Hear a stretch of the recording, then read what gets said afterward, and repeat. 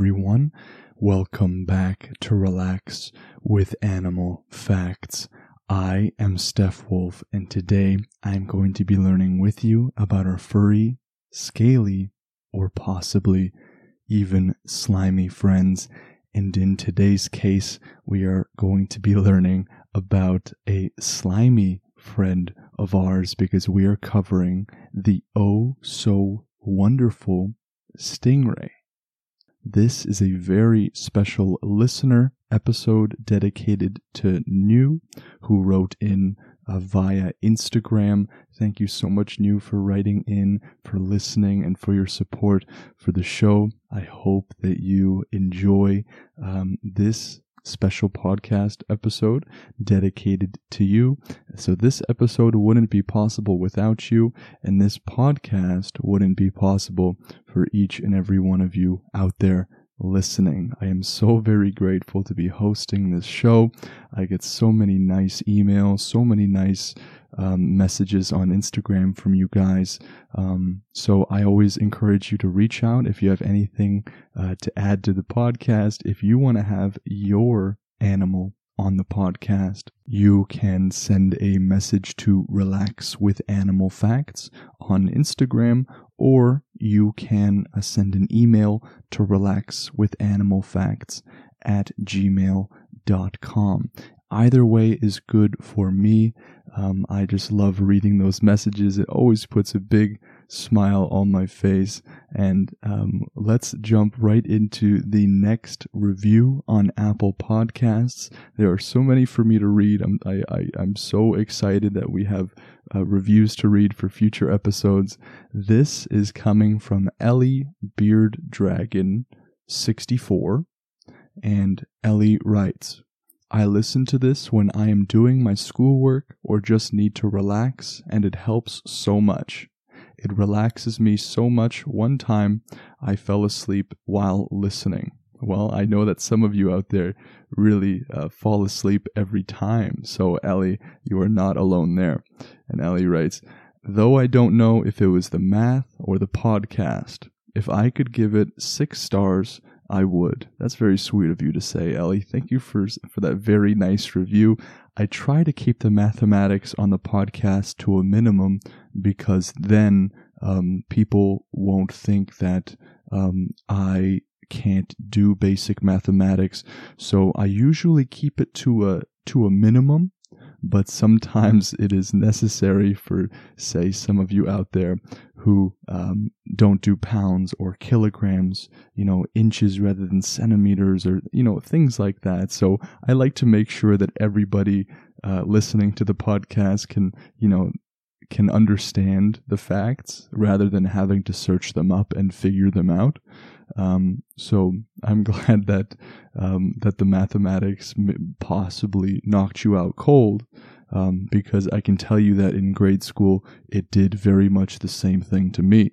If you want to help the show and support the show in its growth, you can leave a 5-star review like Ellie did. It is so much appreciated, but more importantly, it ensures that maybe more people will be able to find the podcast and to relax right alongside us.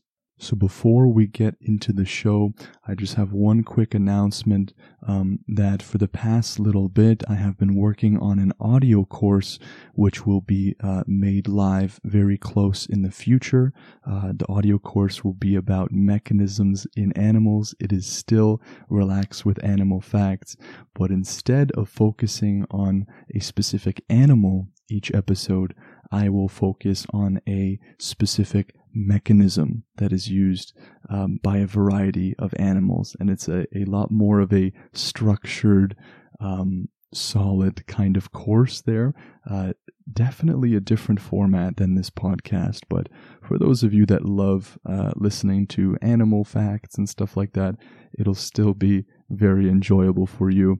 So if you want updates regarding the course, you can follow the Instagram Relax with Animal Facts. The second it is live, I will be posting it on there.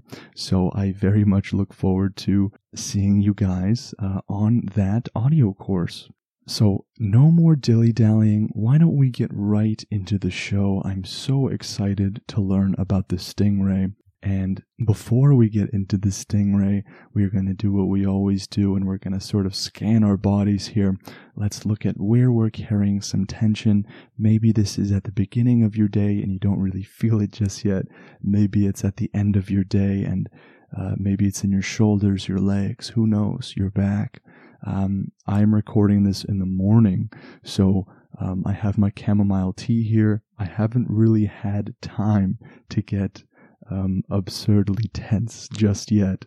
So once you kind of realize where you're carrying some tension, do your best to just let it go as we go into this immersive experience with me, Steph Wolf, into the oceans and rivers where stingrays reside. I got my facts from Britannica.com and mentalfloss.com. If you want to learn more about the stingray, I will leave those references in the show notes. So from now on, every time you guys want to go on the resource that I used for the show, it'll be in the show notes there for you, laid out in a nice little format. So the first fact of the show is that these stingrays, which are also called whip-tailed rays and stingarees, inhabit all oceans and certain South American rivers. They have slim, often very long, whip-like tails. So the different species of stingray will vary in size, something that we see quite commonly. A small western North Atlantic species, I'm going to say the scientific name because I love you guys, the Daciatus sabina, is mature at a width of about 25 centimeters, which is about 10 inches, so not too big. But the Australian D. brevicudata reportedly attains a width of about 2 meters, which is about 7 feet across, along with a length of 4 meters. That is such a big difference, and I didn't know there were stingrays that were that large. That is a little bit larger than what I would think. The round stingray will be considerably smaller, the largest getting a length of about 75 centimeters. And these round stingrays have relatively short tails and well-developed tail fins, and they will be found in the Pacific and Western Atlantic Oceans. Stingrays will inhabit warm, temperate, and tropical waters, sometimes in a very great abundance. They are bottom dwellers, or bottom feeders, I think they can also be referred to as, and they will often lie partially buried in the shallows. They will eat worms, mollusks, and other invertebrates, sometimes badly damaging valuable shellfish beds. But they are not too concerned about the shellfish beds. They just want some of those invertebrates in their bellies.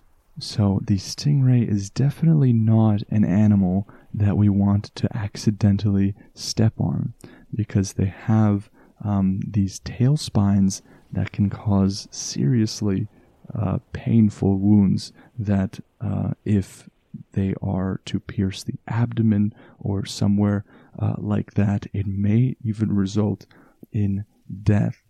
We will get specifically into how the stingray isn't exactly a very aggressive animal, but it is very, very well known for the death of one of the animal world's most cherished individuals, Steve Irwin, who I personally loved to watch when I was a kid. But we'll get more into that in just a minute. Let's focus on some of the maybe brighter aspects of the stingray. And before we get into that, I'm just going to take a quick drink of my tea here. For those of you that are still wide awake and want to drink right alongside me, I am drinking again a chamomile tea with some real nice honey. I can tell you that this honey is some of the best that I've tasted. We got it from a farmer's market quite a long time ago, and it seems as though I might have waited just a bit too long, because now that tea is not as hot as I'd like it to be. Anyways, this is not about chamomile, this is about the stingray. So the stingrays are fish. Though they may not resemble the finned friends in your fish tank at home or your aquarium, stingrays belong to a group of fish called elasmobranchs. It is either elasmobranchs or elasmobranchs. I'm not exactly sure what the correct pronunciation is. But there are around 200 different stingray species in total, and that will account, I suppose, for these many differences in size and in weight and things like that. I think it is always cool to see what researchers attribute to their evolutionary history. Stingrays and sharks belong to the same group of very cartilaginous fish, meaning that they have a lot of cartilage. Instead of bones, they're supported by skeletons of cartilage.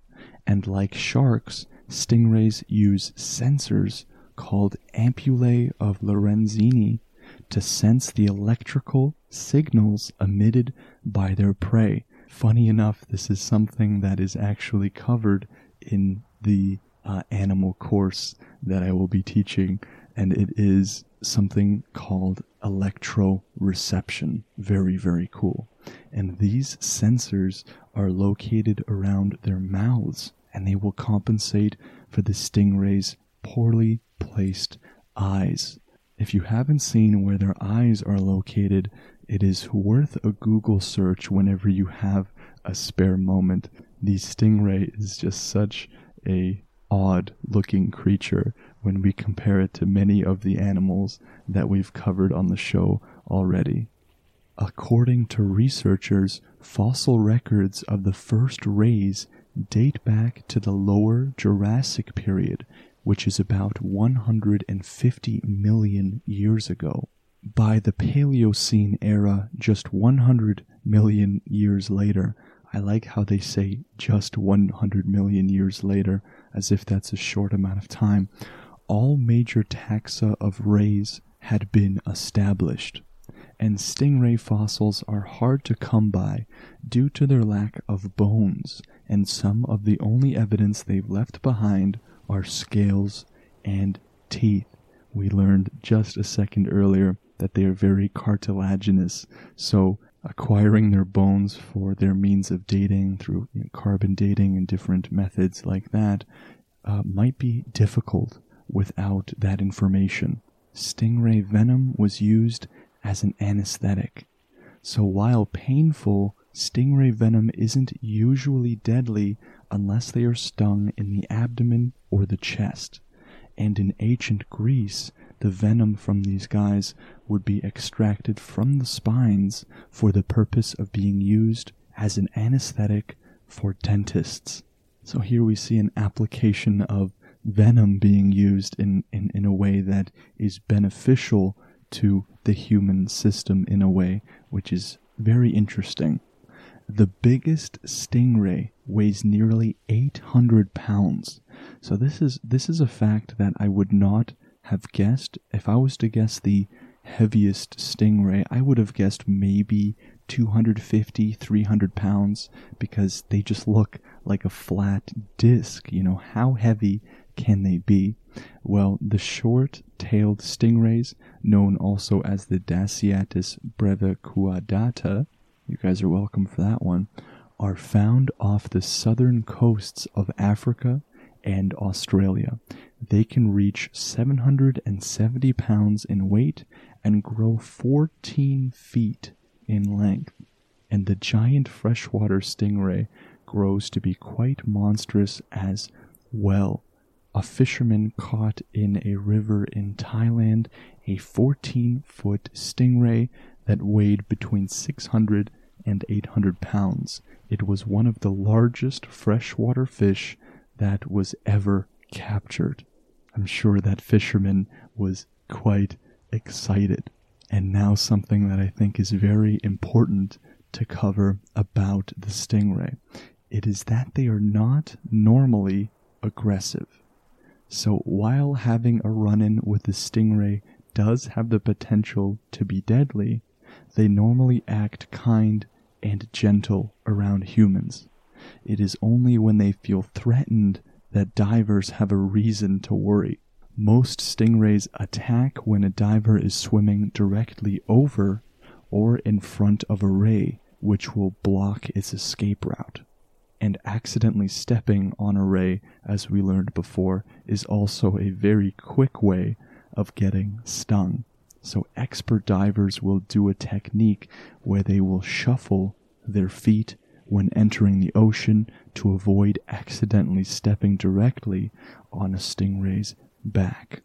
So this is why the death of Steve Irwin was such a tragic one, is because it seems as though that it doesn't happen very, very often. But Steve Irwin left behind a legacy that is very, very hard to follow, and many of us today can enjoy his work even to now. So the next fact is that stingray jaws can crush mollusk shells. So even though these guys are cartilaginous, their jaws are strong enough to crush the rock-hard clam shells, and the calcified cartilage in their jaws is several layers thick, while the softer cores of their jaw elements are supported by hollow, mineralized struts, which makes their jaws lightweight but also very strong at the same time. So we learned that they eat mollusks, but we might have questioned how exactly that happened when they seem to be kind of flip-flopping all over the place. But rest assured, they have strong enough jaws to break through mollusk shells. Very cool. Some stingrays move like a wave, while others move like a bird. So most stingrays swim through the ocean by undulating, I love that word, undulating their bodies in a wave-like motion, while others will flap their sides up and down, giving them the appearance of flying through the ocean like a bird. And I can say that I have watched footage of them swimming, and sometimes it looks just so majestic. But when they're not flying through the ocean, they are very good at hiding as well. The next time you go for a walk through the ocean's shallow waters, remember that stingrays spend most of their time hiding in the sand. And this is why many of these divers will shuffle their feet prior to entering the depths of the water. Their mottled skin, ranging from a light sandy tone to a dark brown, will give them a very perfect camouflage for just chilling on that seafloor until a tasty meal comes their way. It will also act as a form of protection from predators like killer whales or hammerhead sharks. They will also stir up some of that sand for it to float down on top of them, so they can be a little bit hard to spot. So when you're walking on the sea floor, be a little bit careful and maybe shuffle your feet just like some of the expert divers do. I certainly will in the future if it ever comes to it. These stingrays are born fully formed, and when they're born, they will look like miniature versions of their parents. They just look so cute, I can't even tell you. They are fully proportioned and naturally good swimmers from birth. This will help them find food on their own right away, though their mothers will still stick around to provide some much-needed protection until around age 3 or so. This article also mentioned how they look like adorable raviolis, and I have to say that the researchers that came up with the scientific names for some of these stingrays really missed out. I would have maybe called them something to do with raviolis, maybe Vastus raviolis, something like that. So the researchers are really missing out here. If they want to name a new stingray, they can always feel free to contact me. So for the final fact of the episode, we always cover the name. What does the name mean? But I had a very hard time finding anything to do with their name as to why they are called stingrays. But I can imagine where they get the sting from, and they are rays. So I can only sort of imagine why they are called this. So I guess we will just have to use our imagination there when it comes to the name of the stingray. If you want to have your animal on the podcast, you can send a message to Relax with Animal Facts on Instagram, or you can also send an email to relaxwithanimalfacts@gmail.com. I reply to each and every one of you. I get so giddy and excited whenever you write in, so please continue to do so. You can support the show by following it on Spotify, leaving a 5-star review on Apple Podcasts, which I always read on the show. If you want to help support the show in another way, you can become a patron for $2 a month on the Patreon page, or there's also a PayPal link so you can donate however much you would like. This is not something at all that is necessary. I will keep doing the show regardless of funding, but if you want to help the cost of the show, it is very, very much appreciated. And for those of you who are already doing that, I thank you from the bottom of my heart. So I hope you guys enjoyed this podcast episode, because I sure did. I will see you all on the next podcast episode with the next animal. Take care.